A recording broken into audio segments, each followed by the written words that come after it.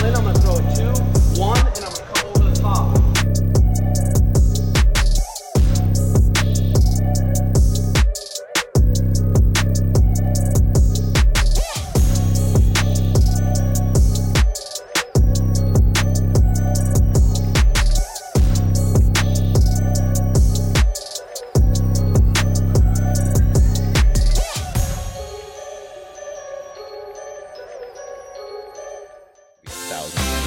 Oh, boys. We're live.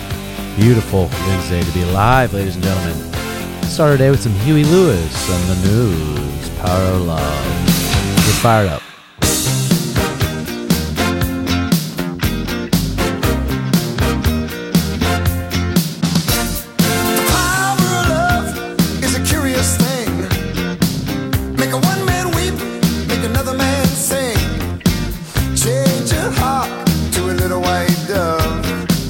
Thank you, Huey Lewis and the news. Power of love. I actually walked out to that song a couple times during my fight career. Get you fired up to whoop some ass. But we're here with two of the best coaches in the world. I mean, two very important parts of the Sugar Show team. Dan Garner and Brandon Harris, everyone knows. So Dan just flew in from Ontario, right? Yep. Ontario to come down and just meet the crew, because this is the first time we've been working virtually for how many years now? Yeah, over 3. We're getting close to 3.5. I think we started our work together in 2019.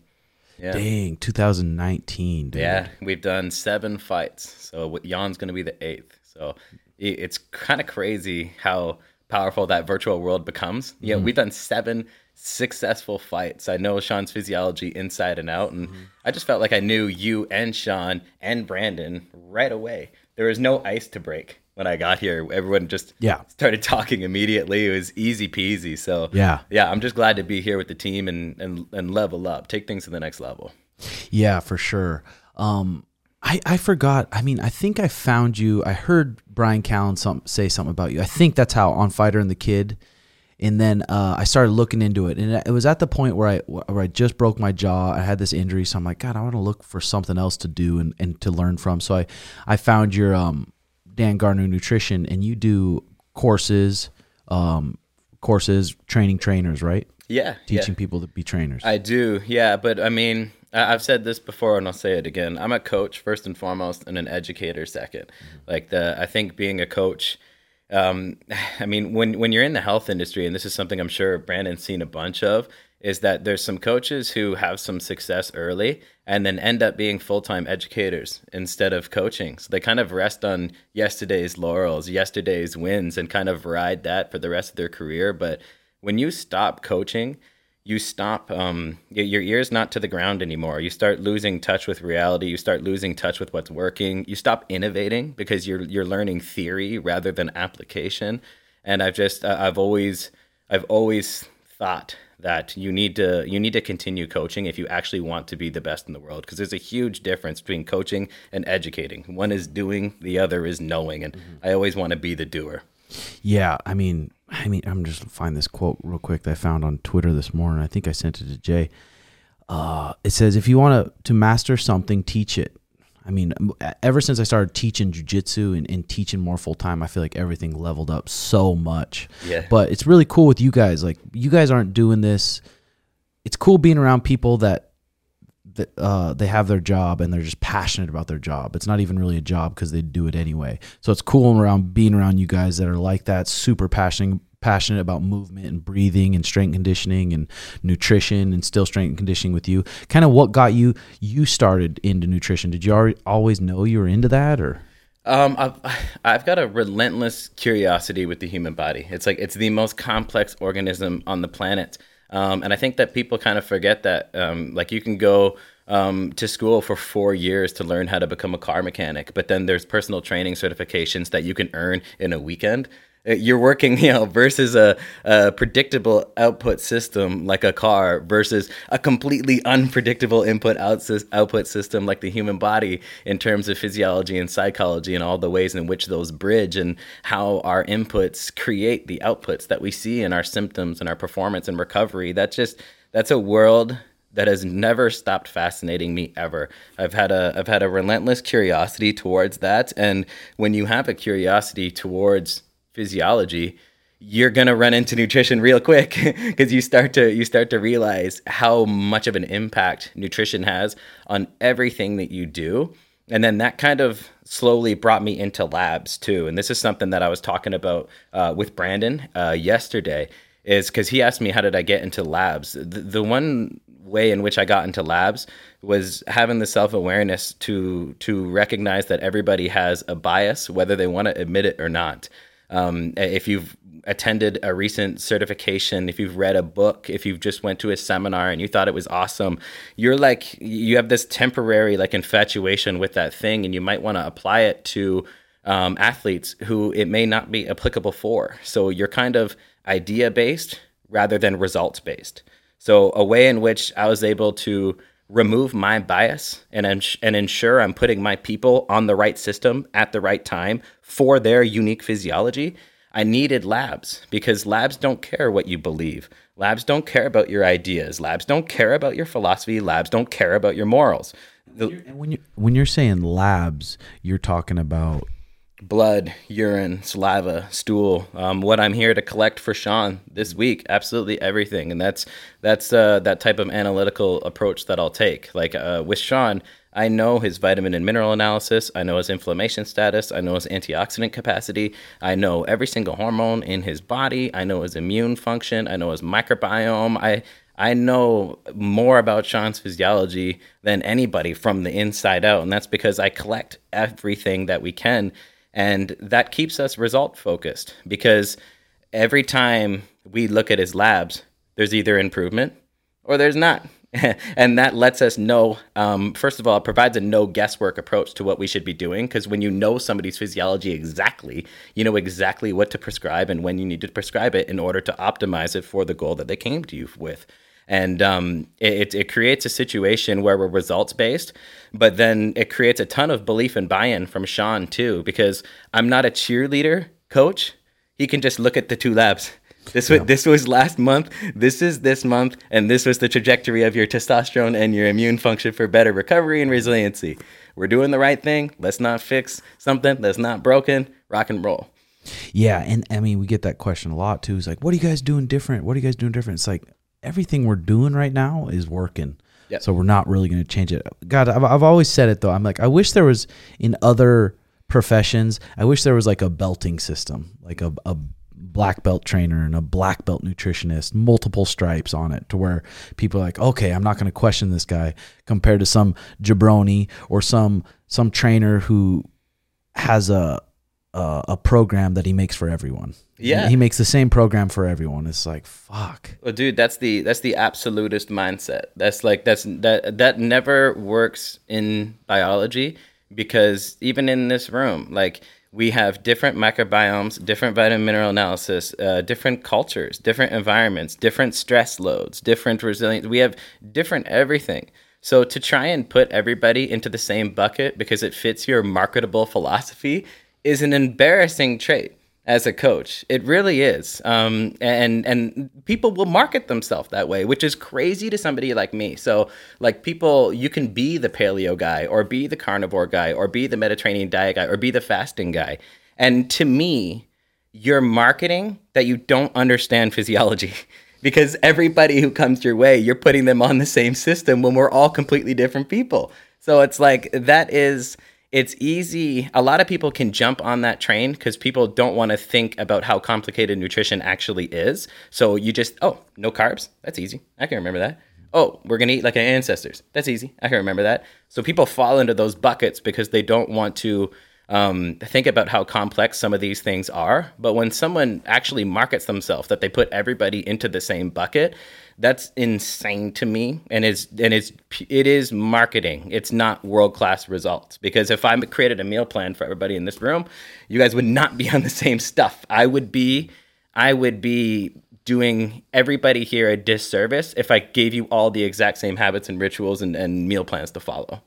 Yeah, and it's like, especially on Instagram these days, these trendy diets, they're just so huge, and these guys are so I mean, powerful and kind of good at their spiel they're doing. But the trendy diets, the Carnivore MD actually hit me up last week to come on the pod. He's going to be here August 6th or 7th. But I was hoping to have you guys on together just to be able to talk about that, because I'm curious to what he would say, like, or if he ever gets his blood work done, or people that he says, hey, no, eat this, only this. Do they get their blood work done, and do they see how it's... Yeah, I've got two things to say to that. So first of all, like these buckets might get people 80% results. And for the general population, that's amazing. The general population is overweight, they are insulin resistant, they are inflamed, they don't have any vitamin minerals. What will get the general population 80% of results? They'll look amazing. Like you can have say like a 6-pack and feel great every day at 80%. But if you want to be the champion of the bantamweight division, we need to get individualized. Mm-hmm. So a lot of these things, I don't actually think that they're bad, because they can help a ton of people. But to say that that's what you should also prescribe Sean O'Malley, that's what you should also prescribe these other world-class athletes, that's where it gets ultra silly. So that's kind of the first thing that I would say is a lot of those generalized recommendations, they can help generalized people, but they're not going to help the specialist who wants to set a world record or get a world title. And that's why people call me, and that's why I've got a totally different approach. So that's kind of number one. Number two is Carnivore MD, and anybody else, you can learn a lot from these people. I don't dislike them. I think the ownership is on us to keep the good and discard the bad. So I've called it in the past, I've called it the owl mentality. So when an owl eats a rat, for example, or a mouse or whatever it is, an owl will actually swallow the whole mouse. And then later, it will spit out the bones and the fur. So it eats the whole thing, keeps the good, discards the bad. I'll listen to the vegan, to the carnivore, to the paleo, to Liver King. You can learn something from everybody, but it's on us to keep the good and discard the bad regarding our own unique context. So we should never disregard anybody, because the moment you're disregarding people is probably the moment you've stopped learning. And you think you've got it figured out. But yeah. I think that owl approach, take it all in, man, and then use it to sharpen your own blades in what you do best.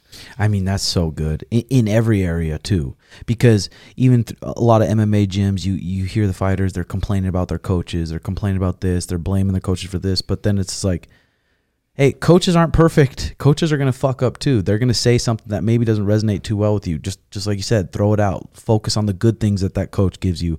Maybe focus on the atmosphere he built for you, or whatever it is. But I love that. You call it the owl approach? Yeah, the owl mentality. Take it all in. Don't have a preconceived disposition that you're going to alienate people just because of one thing you disagree with. Mm-hmm. Like if it's one thing out of 10, man, you can still learn a lot from that person. I've read full books that I disagree with just to either A, learn something, or confirm I actually disagree with it. Yeah. In either case, that's progression. Yeah, exactly. Just relax and listen. Mm-hmm. Yeah, being able to be radically open-minded, being able to find someone who's smart, who disagrees with you, and actually listening to them. Yeah. As a superpower. Totally. And that's something that I think Brandon's freaking awesome with. Like him and I, we're going to actually go meet individually after this, because he's got an amazing ability at being totally open-minded. Yep. To where he's got that exact same kind of approach. And that's like ultimately, I think, a huge benefit for Sean at the end of the day, because I don't have my own system and Brandon doesn't have his own system. We're open-minded enough to combine forces to create Sean's system. Yeah. That's what it's about. Yeah, it's freaking super powerful. But I'm curious. Oh, go ahead, Brandon.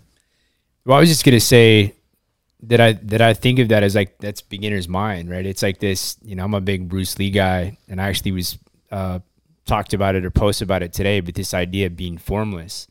You have to recognize your bias first and the tendency to be biased. And that was the first thing I noticed about you was, first off, how intelligent you are, but how willing you were to be open. I could sense it. And I think as humans, like we all can learn from that. Like if we were all better at being open, call it empty, formless to somebody's perspective, we could actually then decide, okay, do we agree with that? Do we disagree? It's okay to disagree, but we can learn something, which I think is such a powerful state, but it's so uncommon. Yeah, I mean, people have had stern parents and they've had stern religions and stern all this stuff that they're just so heavily conditioned to be like not even take it in consideration. A lot of things, just it's a block. Boom, that's wrong. That's boom. My dad said that was wrong when I was young, so that's it. That's wrong. Yeah, I think that being formless, I really like that. That's cool, man. That's a great way to put it. And I think that we have to be formless because new research in sports science nutrition comes out every month, every single month. New research on sports science training comes out every single month. Yeah. If we're formed, we will be losing dogmatic that new data that's coming in that could possibly enhance our current approach or even completely change our current approach for the better. Yeah. And we have to be results focused rather than idea or marketing focused if we truly care about our clients and what's best for them. So that formlessness takes place in the world of science, but that formlessness takes place in the world of our clients as well, because yes, new research comes out every month, but 1 year from now, Sean's going to be a different version of himself. Yeah. You know, any client you work with, they're not the same person forever.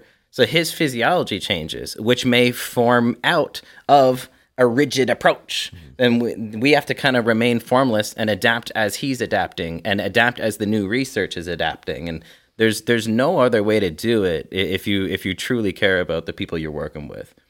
Yeah, and man, so many fighters, high-level fighters that are fighting in the top 5, top 10, they're just like, they take the nutrition and they're like, oh, yeah, I'll just do this. I'll just eat my blueberries. I'll give what the UFC gave me and just do this. So it's like a lot of those guys are way behind.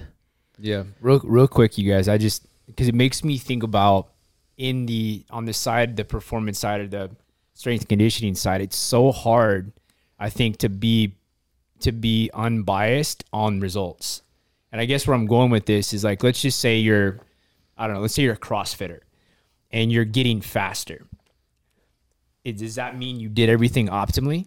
Like it doesn't, right? And I think that's where you said this, correct me if I'm wrong, that's where the physiology comes in, is if those things don't lie. Now, maybe there isn't an exact correlation because I feel like the dynamic system, there's so many, but it's a better measurement than just they're getting faster. Because how do you know you couldn't have got more faster? You couldn't have got faster. Yep. If the hormones are optimized, like what about, you probably see this, where they're successful in business or sport, but their hormones are shit.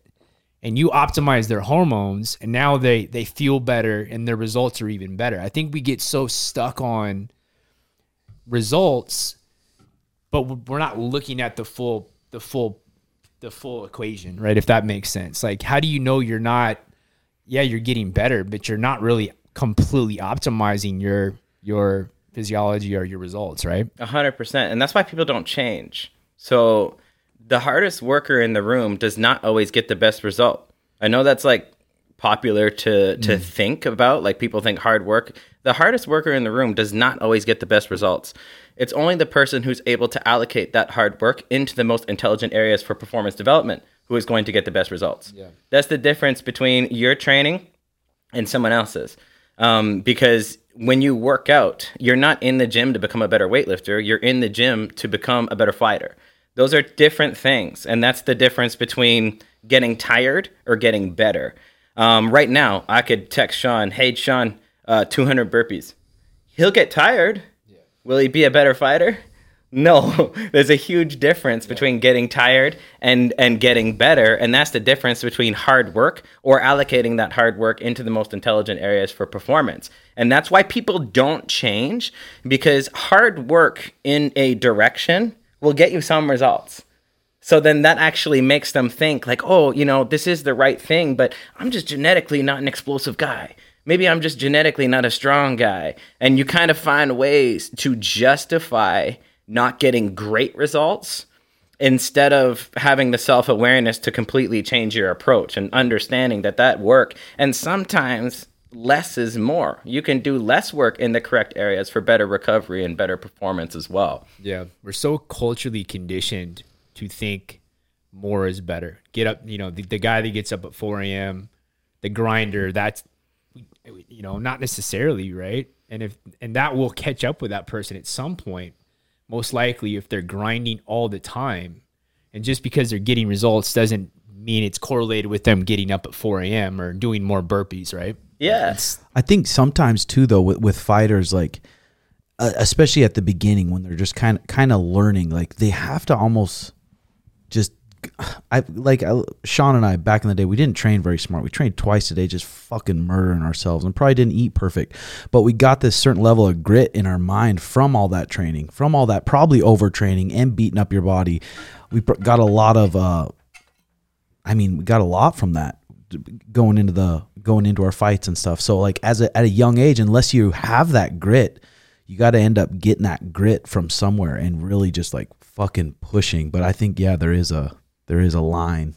Dan, didn't you tell me, I think one of the first things you said to me was physiology follows psychology? Yeah. And I mean, that's right. Like there's value, but what if you could rewind, which you can't, and you could have a smarter coach teach you at 20, 22, that when it's time, intention, purpose, go get it, fucking get it. But it doesn't have to be all the time. Like you probably would progress faster. Oh, dude. But 100%. Hindsight's 2020. But like, there's a difference between grinding when it's appropriate and grinding all the time. That sets you up for, I don't know, not failure, but injuries. Maybe, just torn biceps, torn everything. Just my body breaking down from just grind it out. This is what you got to do to be a champion. You got to do to be a champion. Just grind it. Yeah, definitely. Yeah, and you got to consider too, like there's more layers to that onion, because why does it feel like a grind? Like, do you have a certain type of deficiency right now that's creating a low testosterone state in your body? Well, it's going to feel like a grind. You're going to feel under-recovered, and it's not necessarily for any other factor besides a certain deficiency that you have in your physiology right now. So it's not like when you go through those like tough grit times, you're at greater risk for injury. With proper periodization, nutritionally and training wise, you would have been able to minimize that risk and probably get better results. But fatigue is biochemical as well. It's not just mental. Things like dehydration, things like low hormone output, things like low iron. These are all things that are biochemical sources of fatigue. That so often, so how many people do you think that you would have to pool to, hey, when was the last time you got your blood, urine, saliva, and stool measured? Did you get it done in the past year? Would you have to pool more than 1,000 people? I'd say less than 1%. Yeah, 99.9% probably. To get them all done and get a complete, not just a snapshot of your physiology, but the whole movie of your physiology. I think that maybe 1 in 10,000. I don't know what the number would be that you'd have to I got that done in the past year. It would be so high, but that should be 10 out of 10 in professional athletics, and it's not. It's not. And even the way the labs don't even provide the value. It's the interpreter of the labs that provides the value too, because you can get blood work done every year and think you're good, but a lot of that blood work is designed to detect disease, not make you the best cage fighter you can be. Those are totally different disciplines too. So I think that that kind of separates our camp from everybody else. Mm-hmm. That our malleability towards what will be the program this time around, that open-mindedness to change strategies as the opponent changes, or as Sean changes, or as his physiology changes. But just the amount of tech that we bring into this too, with all of that lab-based approach, we know exactly where he's at and where he's going. And that totally separates us from more than what people think. If someone asked me, you work with a pro athlete, they must already have their nutrition like dialed in, right? I'm like, no. Hell, no, especially fighters. Yeah, no, it's not even close, man. It's not even close. There's so many old school mentalities. Brutal. Well, probably 95, probably even more, 95% or more UFC fighters, that people that have been fighting for 10 years, 5 years, when it comes to fight camp, they probably know what they're going to eat. They've been doing it for a while. I'm going to eat my blueberries. I'm going to eat this. I'm going to eat this. I'm going to eat this. But with Sean's, like, each fight camp, it changes. There's something in the gut that's causing inflammation, whether it's he was eating too much beef, too much eggs, but you think they're healthy. They've been healthy. Everyone online says they're healthy, but they're causing that specific person inflammation. That's what the fighters that have been training for 10 years, they're probably on the same exact diet. And then wonder why they get the same result. Yeah. It's like, you know what I mean? It's like they're on the same diet and the same weight cut. It's like that. It's worked before. Doesn't mean it's optimized, man. Like, that's why, as Sean, we've done 7 fights together. I think we said that at the beginning of the podcast, right? He's had 7 different approaches during camps. That's not a mistake. I'm looking at his objective and subjective feedback, and then the dials of his physiology, because some of them will get off because of how hard he trains, how stressed he is, how much he travels, his business stuff, the podcast, the training, the everything, which means like there's going to be hormone, immune, inflammation, brain chemistry, neurotransmitters, microbiome. I'm looking at all of these dials and I'm tweaking them all back into the right spot before camp. So that sets him up for maximum performance and maximum recovery. And that shouldn't look the same. Like, when you nail it once, it's like, man, that was a good fight camp. Let's do that forever. No, that was for your physiological context right now. It does not mean we're going to repeat that exact same process possibly ever again. Yeah, and it's crazy how much, and not only in the fighting, in his athletics, but just in the brain itself. That's why he's super creative and he has energy all the time. I mean, the diet is just so much, and especially if you can start to get kind of in touch with yourself and kind of know when you eat something, be like, fuck, that just didn't sit good for me. Yeah. I just squirted out a bunch of shit, or I'm like burpy, or I need to fart. Like, being in touch with yourself and intuitive a little bit, I think, is a big thing too. 100%. And that type of brain stuff, that there's nothing free in physiology. What we form through automatic biological processes comes from something. Like when you just triggered me when you said triggered me to remember something when you talked about the brain health coming from dietary practices. It's like, we know those pathways. Like, if you want to make dopamine, which is a neurotransmitter for motivation, drive, attention span, reward, focus, it's involved in a lot of things. You're going to have L-tyrosine, an amino acid. It's going to get converted to L-dopa, and provided we have enough vitamin B6, then we can make dopamine. So that tyrosine, that is very rich in red meat and eggs and protein sources. But ultimately, we're getting that amino acid from a food source. We're getting vitamin B6 from a food source. Mm-hmm. And that's what allows us to make this brain chemical. Like, there's nothing free in physiology, and that's going to come from a dietary source. The exact same thing can be said for serotonin and melatonin. Like, just as a memory tool for people, serotonin puts you to sleep, melatonin keeps you asleep. Both of these things come from L-tryptophan, and again, vitamin B6. But these are things that come from the diet. So, and which isn't always, people try to address these symptoms with supplements always. Yeah. The best is organic food. Right? 100%. Yeah. There's no doubt about that. Supplements are supplements because they supplement your diet. They don't replace the diet. It's a completely, it's not even a contest. It's like supplements will add like an extra 5%.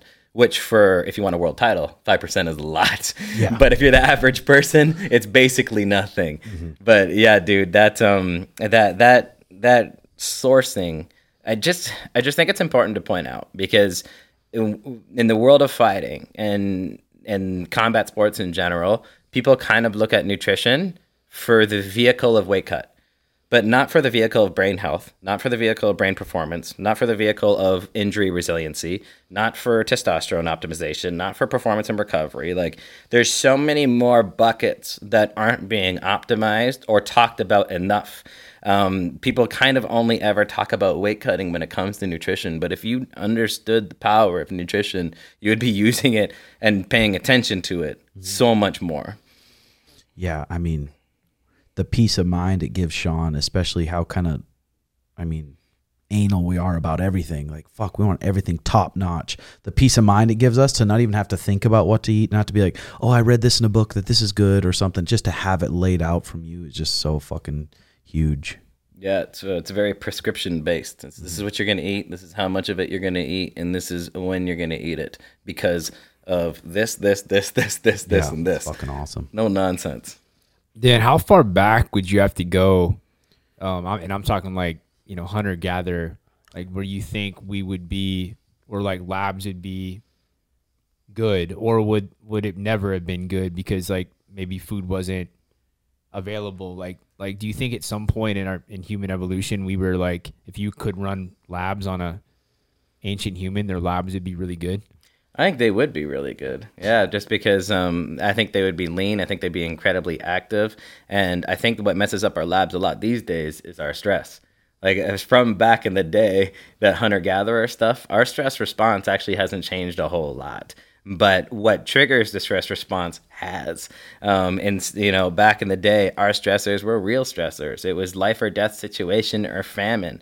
These were enormous problems that demanded an enormous stress response. And the way in which our biological hierarchy works, your body will always protect acute survival at the expense of long-term longevity. So this stress response, it's very catabolic. It breaks the body down. There's a reason why stress feels bad. It's catabolic to near every single system in physiology, including brain chemistry.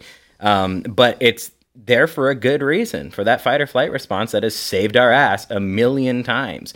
But because of biological wiring and that we demand acute survival over long-term longevity, now we get those stress responses from bad traffic, from, you know, having a shitty job, having stuck in a bad relationship, going on a blind date, being at the club and getting rejected from a girl. That creates a saber-toothed tiger response in us that unless you have, and this is something Brandon's amazing with, like that type of stress tolerance, your ability to be stoic, your ability to have a breathing routine you can go to, your ability to kind of handle that's what I think would actually probably, as much as I love nutrition, I think that would probably be the biggest difference in labs is minimal exposure to stress compared to chronic exposure to stress. I never even thought of it this way until right now, but I think what you said, the body will prioritize the acute stressor, right? And then think of respiration and it, like the diaphragm and its dual function from respiration to stability. So what I always say is the body will always prioritize respiration because that's the most acute survival, right? Like, how long can you go before you die without taking a breath? You know, a couple minutes, maybe some, you know, an elite free diver, 10 minutes? I don't know.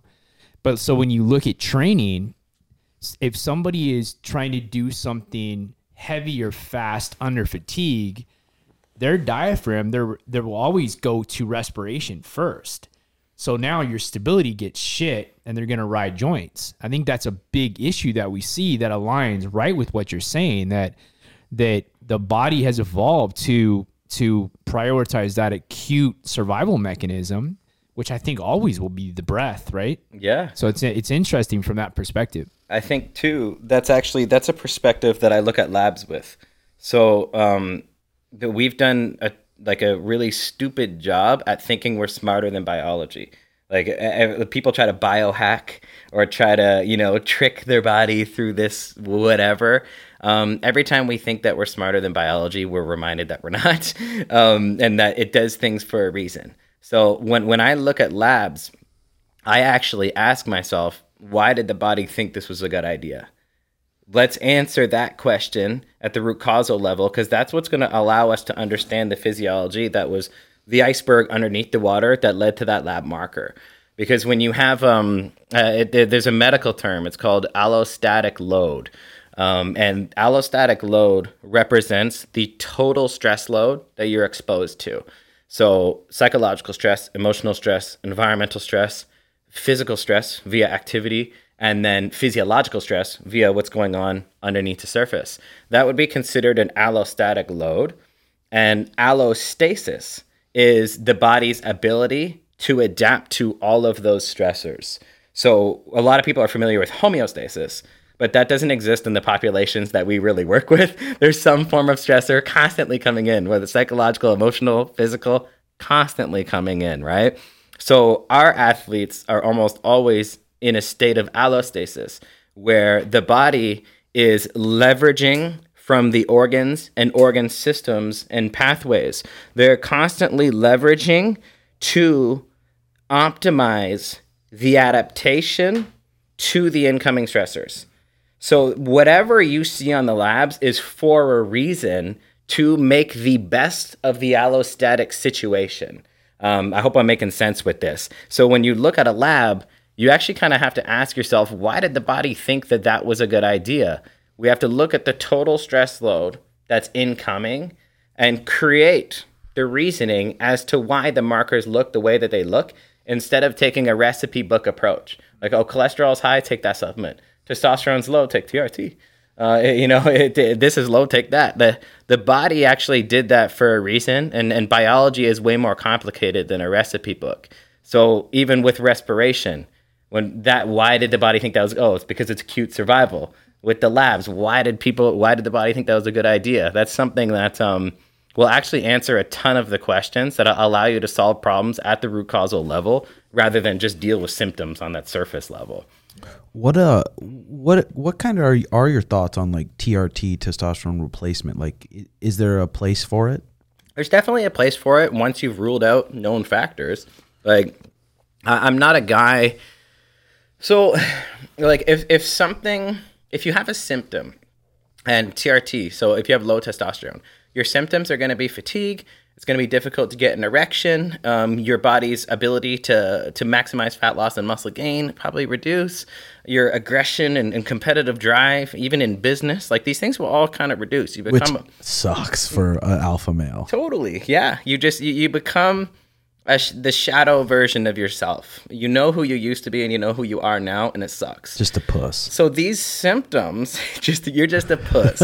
So if you find yourself being a puss, this is a symptom that we actually have to listen to, and then you got to ask, like, so a symptom is nothing more than the body's only way to communicate with you that something's wrong.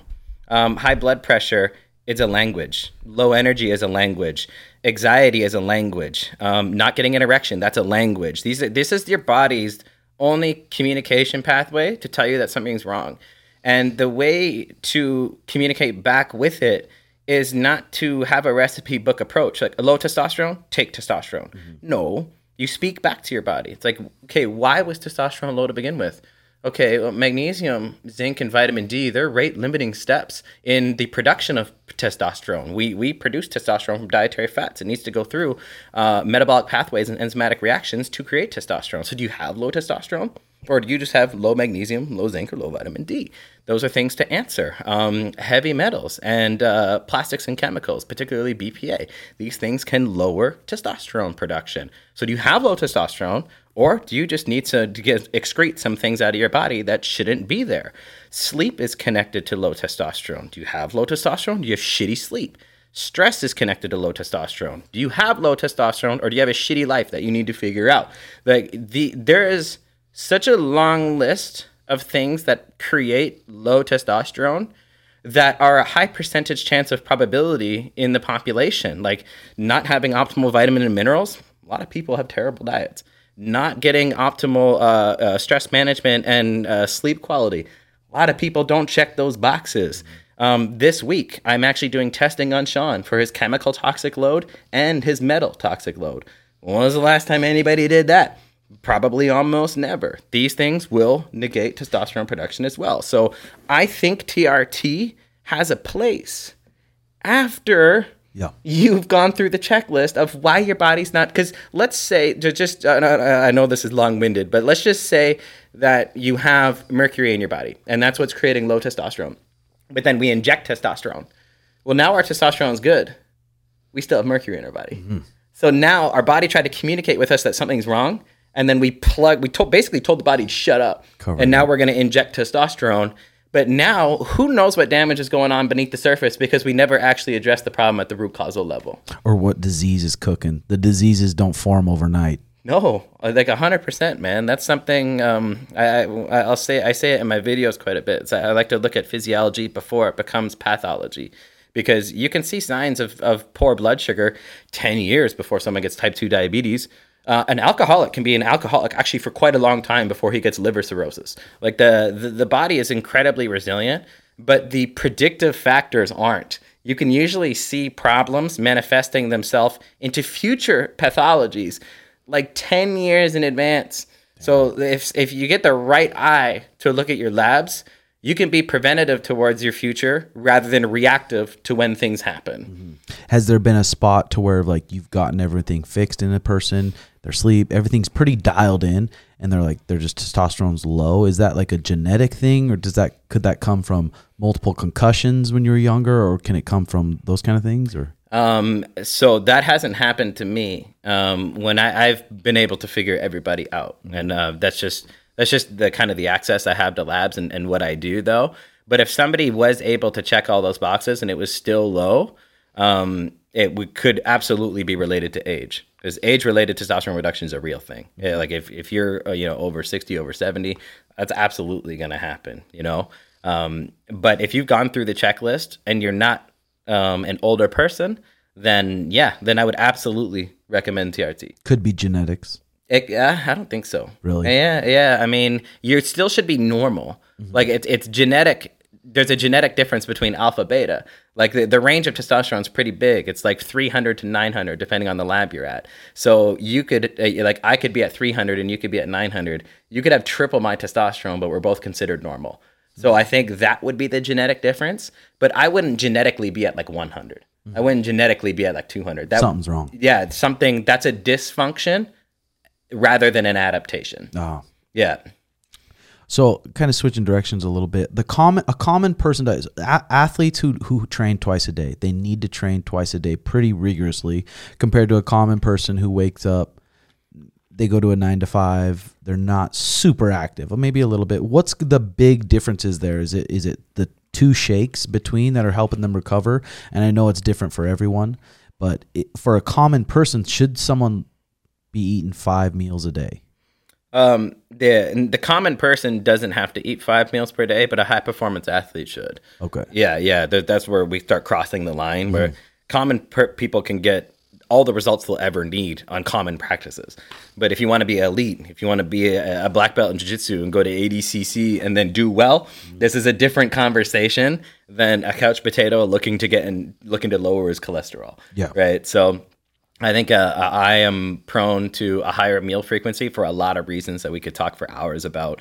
But I'm big on a high meal frequency. And then I'm big, too, if you train twice a day, if you've got grappling in the morning and then strength and conditioning with Brandon in the evening, you're going to have your workout shakes for both. There's energy expenditure there.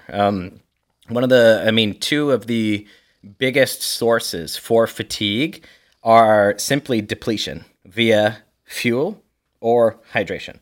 And when you're doing 2-a-days, especially in Arizona, you're going to need an awesome hydration plan because of the weather here that as a Canadian I found out about very quickly. Yeah. It's hot here. Oh. I got off the plane in pants like an asshole and I was like, this is way too hot for me. I don't know why I'm in pants. I drank like 1.5 liters or 2 liters and didn't pee. And I was like, yeah, this is a problem. I'm the shorts for the rest of the week. But so hydration or fuel. And when you're doing 2-a-days, especially after your AM workout, I'm a little bit more flexible with the PM workout, but you want to be maximally hydrated in that AM workout. And then you want to have maximal, as quick as possible, glycogen replenishment after that AM workout. So glycogen is just a stored form of carbohydrate. This is a time where you actually want fast adjusting carbs. So things that are sugary, whether by nature design or through supplementation design, you want something, a simple carb, because it's going to metabolize and be formed as glycogen much faster than, say, a sweet potato or oatmeal or something like that. So like, say for the Carnivore MD, if he was to coach an athlete that's training twice a day, yeah, exactly, yeah, exactly. So when you say the glycogen, can you get all that from fruit? So I thought they only ate meat and fruit. Meat and fruit? He does meat and papaya and a couple other fruits. Okay, well, I mean, you could, but it would be a hell of a lot of fruit. Yeah. Like I have Sean regularly on more than 400 grams of carbs a day. Mm-hmm. A banana has 25 grams. Wow. And he's getting his carbs from? Typically rice, because it sits super easy in his gut. So my job is there's 4 golden rules to follow for pre, intra, and post-workout nutrition. You have to maintain a readily available supply of amino acids. You have to maintain a readily available supply of glucose. You have to be optimally hydrated. And then you have to accomplish goals 1 through 3 while minimizing GI distress. Because if he's going to spar or grapple, I don't want anything sitting in his gut. He needs to feel fluid. He needs to be athletic. If he takes a body kick, it can't hit a giant sweet potato. I'm like, oh, Jesus, yeah. So you got to maintain amino acids, glucose, and hydration while minimizing GI distress. So we'll actually use rice more often than not, and white rice for that matter, because it's very in and out. We're not using it for nutrient density. People forget that. Like you can get all the vitamins and minerals you need not from rice. White rice is a phenomenal fueling and recovery tool because it doesn't sit in your gut at all. And then people will be like, oh, well, doesn't quinoa have like more magnesium in it? Should it be wild rice because it's got more fiber? If that's the purpose that you're using that nutrient for, sure. Mm-hmm. If you wanted to increase your fiber or if you wanted to increase your 100%, I agree with you. But for the purpose of performance and recovery, and then you are still checking the fiber and nutrient density boxes elsewhere in the diet, then it's wiser, in my opinion, to use something that doesn't sit in the gut at all so that I can give him 400 grams of carbs and he feels light and an athlete every single day. Mm-hmm. So that type of approach for 2-a-days, and it kind of leads right in. Your AM workout should be surrounded by those super easy, fast digesting carbohydrates, because if you are only 80% recovered before your PM workout, how well are you going to perform? You're going to perform to 80% of your ability. I can tell you, I can answer it for you. Mm-hmm. You will only ever perform to the degree that you are recovered. So your job during and after the AM session is to maximize hydration and maximize refueling. The speed at which you do that will determine the speed at which you recover, will determine the performance at which you'll output by the time you get to Brandon in the afternoon. Yeah, so obviously between workouts, try to schedule it as many hours as you can away from each other. Yeah, like 4 to 6 is kind of the minimum. Mm-hmm. If you can, 6 to 8, but there is an element of listening to the body too. Yeah. So I guess I'll lengthen the range. 4 to 8 would be, but less than 4 is tough. It's like you're gonna go in the workout and just it's gonna be a shit workout. Yeah, unless it's a light, unless you did like a high-low. Mm-hmm. So like you did hard grappling, but then Brandon will run you through a recovery session. And then usually you're having someone eat typically an hour and a half or 2 hours before the workout? On paper, 1 to 3 hours. So I've got a phasic process that it's 4 phases for pre, intra, post. But phase 1 is pre. And on paper, 1 to 3 hours is identical in terms of glucose and amino acid availability. And that's what we're trying to optimize during that first meal. So since physiologically 1 to 3 hours is nearly identical, what I'd like to do is subjective feedback there. So I'll say, okay, how long do you like to eat before training? Lots of times an athlete already knows. Mm-hmm. Like I feel pretty good if I eat at 8 and then I'll go work out with Brandon at 10. Mm-hmm. It's like, and then I just know, okay, 2 hours. Yeah. Like that's it. But then you'll get some athletes, they can eat an hour before and be way too bloated and they don't, so then they like to push it back. Or someone who eats 3 hours before their workout, they're hungry by the time the session starts. So it's kind of like the science is already there for that window. So then I qualify the science through subjective feedback of the athlete, and that's how we pick that spot. Yeah, that makes sense. And then for you personally, how much caffeine do you like to do a day? Me personally, yeah, quite a bit. I've got a high tolerance. Yeah. I'll do, right now I'm bad. I'll do like 300 to 400 milligrams a day right now. Just get charged. Yeah, well, dude, I haven't shut up once on this podcast.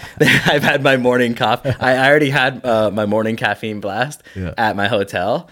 And then I got to Sugar's this morning, and then he made me this big coffee. Yeah, the press. Yeah, he said he had it back in the apartment back in the day, the old school one. So it was delicious. So I couldn't stop having it. And now I feel like I'm on speed for Just this fucking podcast. geeked up. Yeah. Yeah. So do you ever experience or mess around with marijuana? Yeah. Yeah. How do you like to use it? I first off, I have like kind of a natural cycling process. Like I'll do like every single day for like 3 months. And then for no reason at all, I'll just stop for like 3 months. There's just this weird cyclic process that I go through. The way I like to use it is I know that I'm more sluggish and less productive if I do it throughout the day. I just won't. There's too much. I've got too many athletes and business projects, and I gotta thinking. I gotta be sharp. Yeah, I'm paid to think. I'm paid to problem solve. I'm paid to problem understand. And I can't do that when I'm stoned. If it's indica or sativa, it doesn't really matter. It's the same for me. I'm not my highest performing self. So I'll have a to-do list, like my whole life. I'm a freaking robot. My Google Calendar has my whole life in it. Really? Oh, dude. Yeah. I'm just I'm a robot that goes through that calendar and I just execute what it tells me to do. But once that list is done, then if I want to get stoned, I will. But the list has got to get done. So usually but I also, it messes up my sleep quality if I have it too close to bedtime. So I find if I have an edible or a vape like around 6, 7 p.m. or even a little earlier, like 5 or so, then it'll never mess up my sleep quality. So I use it in the evening to turn my obsessive brain off, because it never stops thinking about this stuff. And I mean obsessive. Like if somebody's motivated about something, they're excited. If you're obsessed about something, it keeps you awake. Like I'll stay awake thinking about labs, thinking about an enzyme, thinking about how can we level up. That just it almost haunts me in a way. So I'd never ever stop thinking about that. So the weed actually helps me calm down quite a bit. So that sweet spot of like right before dinner, I'll get that calming effect without it screwing up my sleep quality. Yeah. I mean, I'm pretty similar too. I try to get my day done. Sometimes during the day I'll have a little Stores and Bickle vape, bag of vape. But yeah, I find that too. As soon as I do it in the night after I've earned it, it does bring me in the moment. It makes me enjoy Mariah. It makes me enjoy dinner and just enjoy my house, enjoy my puppies, and be able to shut my mind off from everything I got going on. Yeah. Kind of use it the same way. Sometimes you just want to blast off right before bed, though. So sometimes that demon will grab me. It's like at 9 p.m. and I'm like, dude, fuck it. Like, well, same for me. I have all these different kinds. So I have the CBD drops. I got the gummies, and they're all staring at you. A really nice bong, a nice vape, and then the Dr. Dabber, and I'm like, oh, dude, that was me with O'Malley. It was like, there's King Palms, there's edibles, there's the volcano. I was like, dude. Do you get snacky ever? Do you ever hit the snacks? It actually kills my appetite. Really? Yeah. So even when I was a teenager, like this has never been my problem. I think kind of too, weed can kind of get me a little anxiety-ish, like I gotta really find that sweet spot. Yeah. Because if I overdo it, then it'll give me anxiety. My like sweet spot is like right in the middle. I don't like doing it too little of amount because it just feels like a waste. But then I don't like too much because then I'll get anxiety. That real sweet spot in the middle, though. It's tricky with edibles sometimes. Sometimes it's tricky. Because you don't have an option after you swallow it. Fuck. It's like you're just on a roller coaster. Just take me. Yeah. The one was really solid, though. The 10-to-1 ratio. I think it's a sponsor. Yeah, the Via hemp, they are quality. I mean, you're not gonna be getting some random gummy that has a fuckload of stuff in it. They're super low dose. They have it dialed in, and I don't know if you tried the Delta 8 one, but they have THC ones. They have a bunch of different ones too, and they're all just like. I just had one, and it was a 10-to-1 ratio. It was 50 milligrams CBD, 5 THC, and it was like just what I said. I don't like too low. I don't like too much. It was so perfect, right? And I've had 5 milligrams before, and that's been too low for me. But for whatever reason, that ratio, what they put together, I was in the perfect zone. I was like, this stuff is solid. Yeah, it's awesome. So what would you recommend for say a kid coming out of high school and he wants to be a trainer of some sort or be involved in nutrition? and he's just into it. Would you recommend going to a university and going through that whole thing, or would you recommend? What would you recommend? If you could go back to when you were 18, dude, what path would you take? I mean, I probably would have gone to university. Would you? Yeah, I didn't walk the common path. I didn't know what I really wanted to do in my life until later. Like I got terrible grades in high school. I had 50s and 60s and everything. I was smoking weed every day at the wrong times. Yeah. I also didn't have a lot of support. Like people, like I didn't actually feel like anyone really cared about my opinion until I didn't know what to do for a long fucking time, man. Until you were how old? Not that old. That's the thing. I'm still lucky that way. It was like 21. So, but there's a lot of pressure on those 18-year-olds. Like, you need to have it figured out what you're going for, and you feel like 18. A loser. Yeah, like, you do. Like, I had no idea what I was doing or what I was, and so I ended up actually in a machine shop. So I didn't go to college or anything right after high school, and then I joined a machine shop because that was just the easiest job that I could get, really. And then I stayed there for about 3.5 years. But I don't know. I think it was a confidence thing because I didn't think anybody cared about my opinion. I didn't think I had, and because of that, I didn't think I had much to say. But I started weightlifting when I was 14. So this year, I'm 33 right now. I'm going to be 34 in October. So this year, I'll have strength trained for 20 years. And I've never taken a week off that wasn't a deload. So 20 years of training. But I started when I was 14, and even back then I was reading. Back then we had weird things called magazines and forums. So I was on forums and reading magazines, getting any information I could, and that allowed me to know more than some people. A lot more actually, because by the time when I was in the machine shop, and I still didn't really see it, I was actually doing training and nutrition for the guys in the machine shop. So I was coaching them in the machine shop, and then I was like, fuck, like they're actually asking me questions every day, and that was actually kind of building up. Maybe I do have something to say. And then it was the biggest blessing in disguise because it was horrible at the time, but they laid off half the machine shop, and I got laid off. So then when I got laid off, it was a bad thing, obviously, because it already didn't pay well, and then you get laid off. But then I was like, okay, this is my second chance, all in, no other option. So at that point, I went to college. And then I went to college for health science. And then I was so crazy. I got 6 certifications on top of the full-time curriculum. I was doing everything I could. And I was actually tutoring the year above me. They were asking me questions. Uh-huh. So then I became that guy. I was like, you got to ask him. And that really built my confidence up. But that was the weird, windy, emotional road, man. That's a long story. So I would recommend a young buck to go to university and not do what I did, or else you got a lot of catch up to do, which requires a lot of obsession.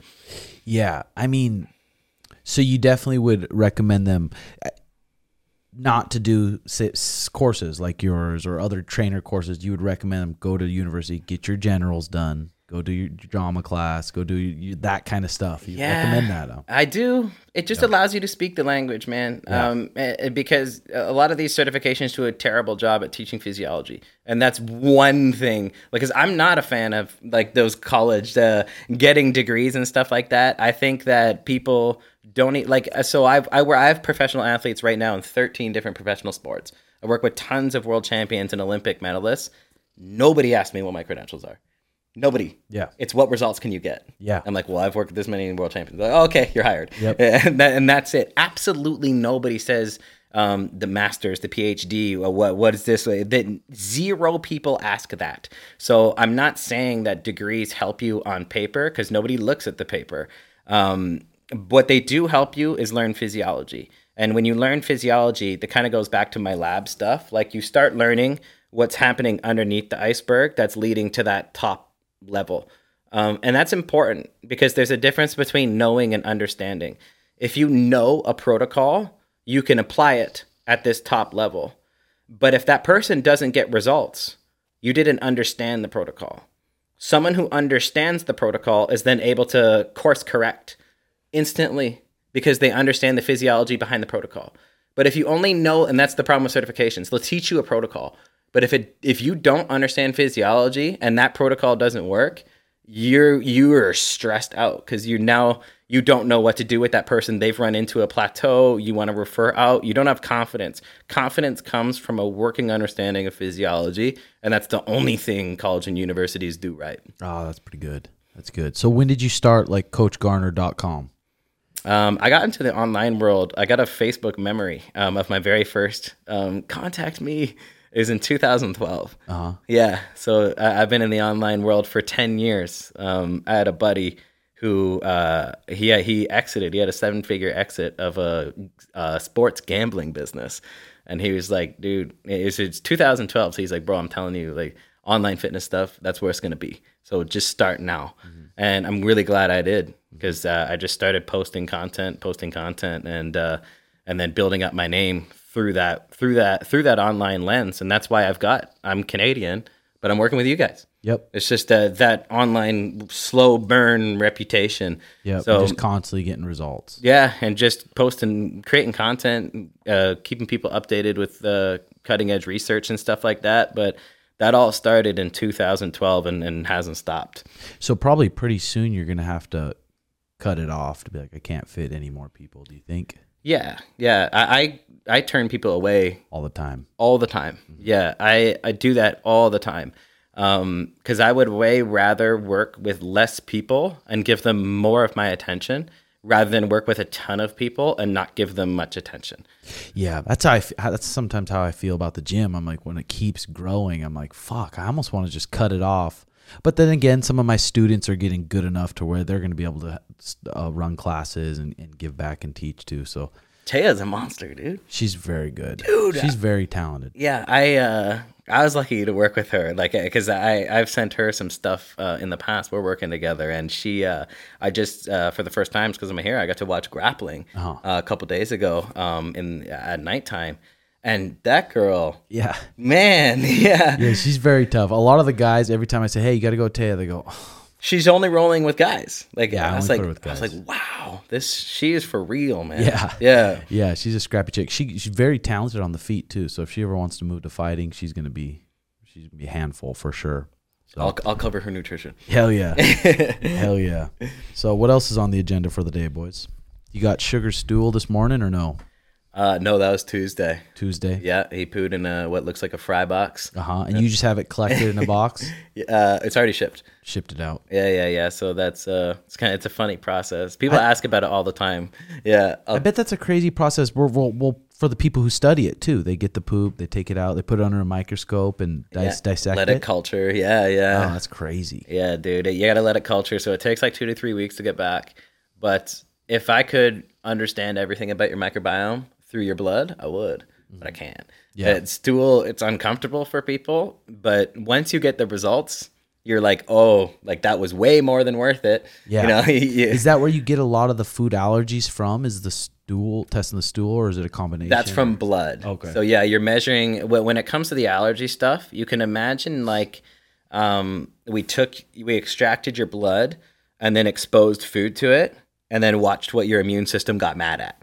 What it didn't get mad at is good to go. What it created a pro-inflammatory response to, then that's something that will need to be ruled out until we figure out what's going on.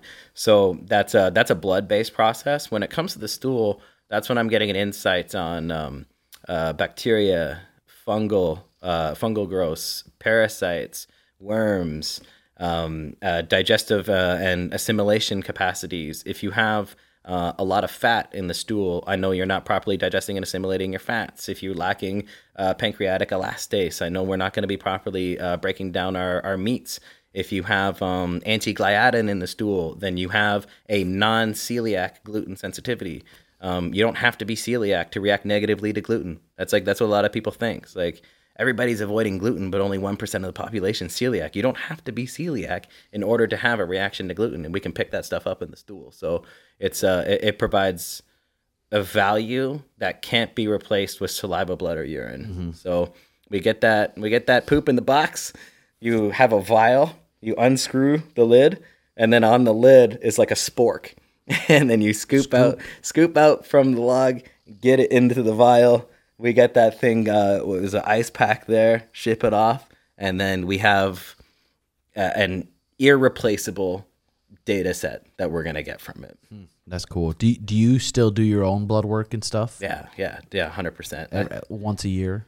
Yeah, typically once a year. I did it in 2015 a bunch because it was like the first time I got really into all of this stuff, and I was like, "Wow, I've got issues. I got to really clean them up." But so I was doing it 2, even 3 times a year in the beginning. I was also testing things. So like, what I would do is get 2 of the same stool kit, and then actually put the same stool in both of them, and then put different names on them. Oh. Yeah, so then we could actually see if the lab quality was any good. Yeah. Because if their processing is shit, well, poor data in equals poor data out. If I'm getting wrong data, then I'm going to create a wrong training program. Yeah. So I was actually self-testing labs to make sure that they weren't fucking around either. And you'd be surprised. Fuck. Yeah. I'm sure, dude. Dude, yeah, it's there's human error and there's processing error and this Lazy stuff. people or Lazy. There's many people that just do their job and not care about it. So you have to kind of test things yourself. So I was doing that back in the day. It wasn't just the science behind the lab. I wanted the accuracy behind the lab to match that as well. So And is that how you kind of narrowed it down to the? Because where do you send the labs? What do you mean? Like which company? Yeah. Yeah, so it depends on someone's specific issue set because it depends on whatever goal they came to me with. I might pick a different lab. For stool, I like the diagnostics. For the stool for Sean, I like the Diagnostic Solutions GI Map. Yeah, but there's another one, Genova Diagnostics GI Effects. That's also a good one. So if people can get their hands on either of those, they're very insightful. Nice. Yeah. So what are you and Dr. Andy Galpin doing right now? That type of thing, exactly. Sweet. So yeah, we'll do blood, urine, saliva, stool testing, and then we're building plans out exactly from people's labs. So Sweet. Yeah, it's basically it's based upon the theory of constraint. So you will only ever perform to the degree that you are constrained. So what an athlete will do is they reach this performance plateau because you're only going to perform to the degree that you are constrained. So then what they'll do is like maybe add a sleep ritual and then add a breathing routine and then add a new supplement. Although these are good things, they weren't the constraint. So you will only perform to the degree that you are constrained. So what I like to do is take in all of the labs, every single biomarker we can, and then we look at it like a CEO. So like much like a CEO would, because a business will only scale to the degree that it is constrained. So a CEO would look down at the business structure and see, is there a bottleneck in marketing? Is there a bottleneck in production? Is there a bottleneck in community culture in the business? He's going to look down and identify the constraints that are holding back the business from scaling. I do that with your physiology. So I look at every single biomarker available to sports science and identify the constraints. And wherever those constraints are, it's a no stones left unturned approach to where we're not guessing. So these constraints reveal themselves, and then we remove them via targeted dietary and supplemental intervention so that you can achieve your next plateau buster. You have surpassed that constraint because we have identified it exactly in your physiology. And that's what I'm here doing with Sean. I have Sean this week. I have him running through 7 different labs. So we're measuring absolutely everything for him. We're doing 7 labs, and I'm in-person monitoring all his training sessions too, so that there's absolutely nothing, there's no, I guess, gaps left in his overall approach. So that's exactly what we're doing, and that's what Andy and I do too. Yeah. I mean, he's going to be fucking dialed in. Yeah. So when you're at home, just for you specifically, is all your food organic, or do you do the best you can with it? It's not all organic. I'll do the best I can with it. And it's not because of like any price reason. You don't have to, like, there's a lot of things where you don't actually have to get organic. You can actually go to this, I think it's the EWG, the Environmental Working Group. They come up with the Dirty Dozen. every single year, and the Dirty Dozen are like the 12 fruits and vegetables with the most pesticides and chemicals on them. So if It changes. Yeah, and it does change based on processing and what's whatever's happening in the market at the time. And so those are the ones that you should get organic. But then there's also the clean dozen that you don't really need to. So and from a nutritional perspective, they're very the same. From a chemical load perspective, they're clean. So if you're on a budget, then I would really just go with only getting organic for the Dirty Dozen.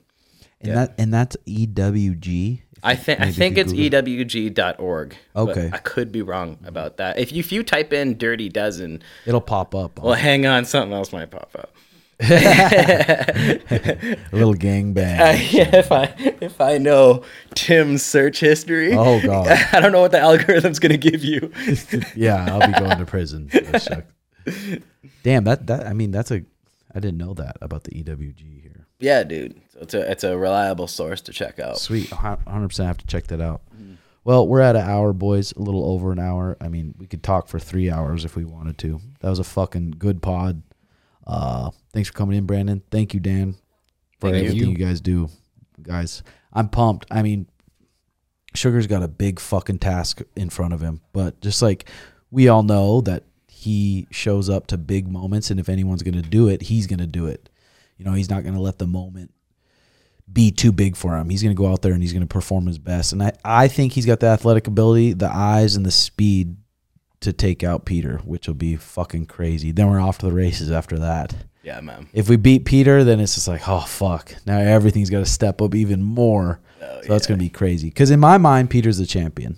In a lot of people's, too. He lost to Aljamain, split decision. First fight crushed him. Yeah. So he's the best guy on the planet right now at 135, and we get a test against it. So Yeah, I see this as a title fight. Yeah, Yeah. 100%. So fucking lucky to have you guys. So, all right, guys. If you want to support the pod, please like and subscribe. It helps more than you guys think. As soon as I get to 100,000 subscribers, then I can get verified, and then everything can get popping more. Like and subscribe if you want. And then there's a ton more content on patreon.com/RedHawk Academy. Doing a solo pod there every week. And then a ton of random content's going up there that's not going up anywhere else. And you get 35% off Thorn supplements, 20% off all the merch, access to all the content, and I usually reply to everyone on messages there. So, all right, thanks again, guys. See you guys next week. Love you. Bye.